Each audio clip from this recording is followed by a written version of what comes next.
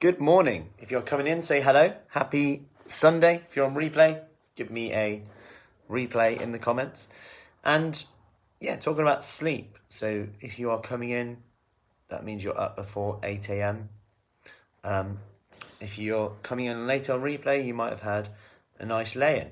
Anyway, sleep's a really critical one that I think is undervalued or just preferred not to talk about because it's quite a boring subject. It's not like, eat this superfood and this happens. It's not like anything like a diet, this new diet or this new exercise. It's quite a boring thing to talk about, and everyone knows how important it is because, when you have a good night's sleep, everything is easier, from hunger levels to your energy levels. And pretty much if you think about your energy, that pretty much dictates what you do and how hard something is to do. And that will then dictate your results, because ultimately what you do will dictate your results. So behind that is the sleep and how key it is. Like just one poor night's sleep can mean that you perceive foods as more rewarding than they actually are. That could lead to overeating. Morning, Matt. And all these things that come in. So it's so critical that we do spend some time actually looking at sleep. Now, I could give you loads of tips and tricks here, and I'll give you some little things that may help, but ultimately there's so many variables that are going to impact your sleep. So first thing what I would say to do, and I don't know if you do this already, it's something that you can kind of switch quite quickly. And I'm going to talk about this from the question I got about getting up in the night. And I'm going to start there because this is just like a pretty practical thing that you can do. Now, of course, like we work mainly with women over 40, and in that period of time does often come menopause. And there's loads more symptoms than this, but obviously hot flushes, and a lot of the ladies will talk about this a lot. Now, in this situation, I might come on to that in a second, but in this situation that I'm talking about above, waking up in the night wasn't actually to do with that, but actually more to do with the fact that what we found was actually she was picking up her phone to check the time. So she'd wake up and go, oh, well, look what time is. Oh, damn it, it's only 3 o'clock, and now I've got to be up in 2 hours or 2.5 hours. Now, what happens to your heart rate? Your heart rate's now going up because you're stressing. You're going, oh, I've got 2.5 hours and I need to get back to sleep. Otherwise I'm going to be so tired in the day. And now we're working ourselves up and getting really stressed. Now, of course, I'm not giving you like this big one massive tip here, but this is a practical tip that we do, and I've done it many times. And if I've set my alarm now, I say, I'm not going to check if I wake up, whether it's to go to the loo or anything, morning, Debbie, I'm just not going to check my phone, because the moment I check it, there could be a message in there. I could look at the time and go, oh my God, I've only got 20 minutes left to sleep, whatever. And otherwise, I'll just go back to sleep, and I wouldn't even know if I slept for 20 minutes or not. But I'll get back to sleep so much more quickly. Plus, you've got blue light getting in your eyes. I mean, I'll come on to that in a second. So then when you do wake up, then we've got to look at what we do first thing in the morning. Do you go straight for water, or do you go for coffee, tea, get stimulants in straight away? Now, this might make a minor difference. Morning, Marie. But during the day, would you agree that you're busier than ever? Like during the day, whereas in the first thing in the morning, you're kind of in control of what you do at that time. Like I can get up and I can have a glass of water, and I know that nothing's going to get kind of in the way, or I won't get distracted by stuff at that time. So that's a great time for me. I make sure I drink quite a lot of water. So I'll have like a big glass of water, but you don't have to have a big glass. It could just be a small glass, just to add a new little kind of habit in. So I've got the coffee machine on now, and while that's doing that, I've had water already. So by default, even if I have no more water throughout the day, I've already got a decent amount in, like about 500 ml or so, which is okay. And it's a start. This is about 1% better each day, just adding in those small habits. Now, also at the same time, if you can get some light in, obviously now the clocks have changed, it's getting lighter, it definitely wakes you up. Like the kids are waking up earlier. Thank goodness for glow clocks if you don't use them. Anyway, they're actually up early this morning, and I walked in and one of them said, it's not morning yet, and pointed at the glow clock. I was like, oh yes, I'll be back later.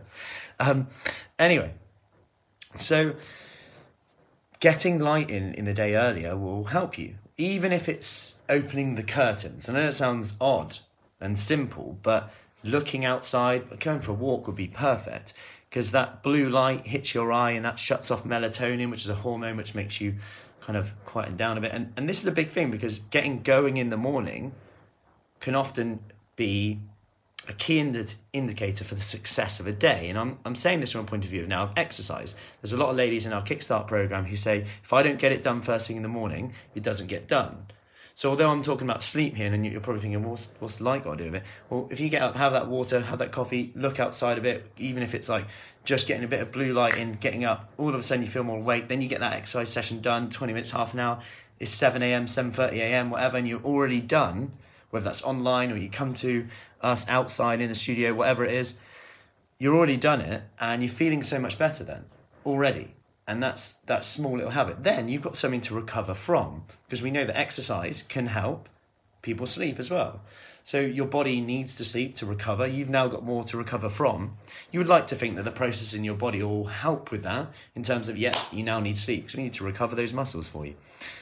All of a sudden, then maybe you're wanting sleep a bit more, because rather than being at our desk all day, kind of stuck inside, where now we're actually probably craving doing something a bit more stimulating, we've had that stimulus, we've flooded our brain with endorphins, we feel more satisfied. And in the evening, it's easier to wind down. So let's now go into all the evenings. Are you having caffeine after 4 p.m? Caffeine has a half-life of 8 hours. Now, if you just consider that, if you have a coffee at like,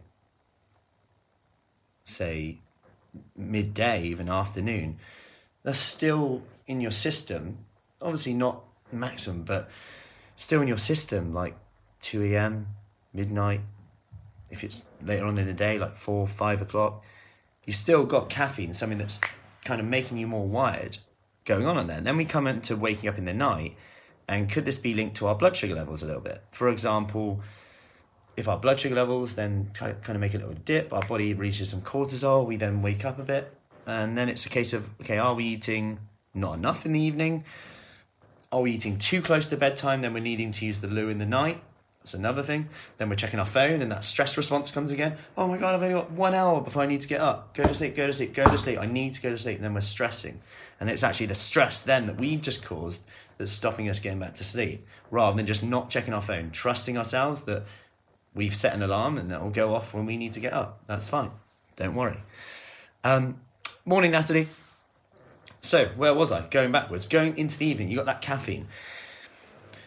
And with regards to blood sugar levels, things like that, I mean, making sure that you're eating quite a balanced meal is going to be a good thing then. And again, when coming back down to alcohol, comfort eating at night, you're probably more likely to get those spikes if you did that. Plus, you'd be a bit more dehydrated as a result of that as well. So there's all these things coming into it. Then you've got what you actually do before bed. Are you watching the news and things? I can pretty much guarantee that if you're watching the news before bed, like, and so many of us do, and I'm not saying that's right or wrong, but if that makes you feel quite anxious or stressed, it's probably not going to be a good thing compared to, you know, if you're watching, morning Carolina, if you're watching, I don't know, something that makes you laugh a bit more, an old episode of Friends, I don't know, I haven't watched that in ages, it came to my head the other day, I think it flicked up on something, I thought, wow, it looks so old now, do you not think? Anyway, probably because it is. So that's probably going to make you feel so much different compared to, oh my God, have you seen that? Have you seen that? Oh, now we're just worrying about that, worrying that something we can't even control.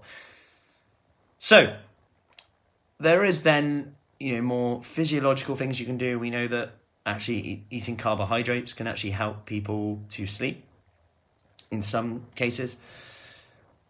But these are just the cherry on top. And it's thinking about, okay, sleep hygiene.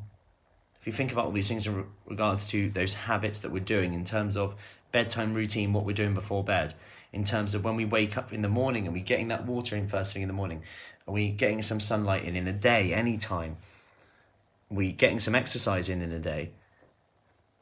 All these things just start to gear us up to get a better night's sleep.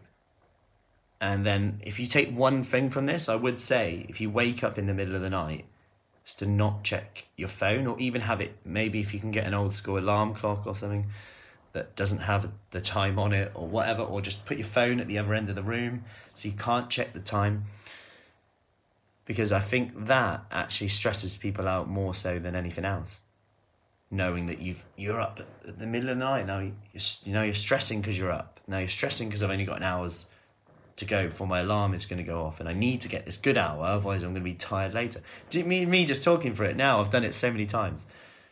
That's why now I just sleep back, and I would probably hazard a guess that sometimes I wake up and it's probably about 4 minutes before my alarm's going off, because I nearly always wake up around that time.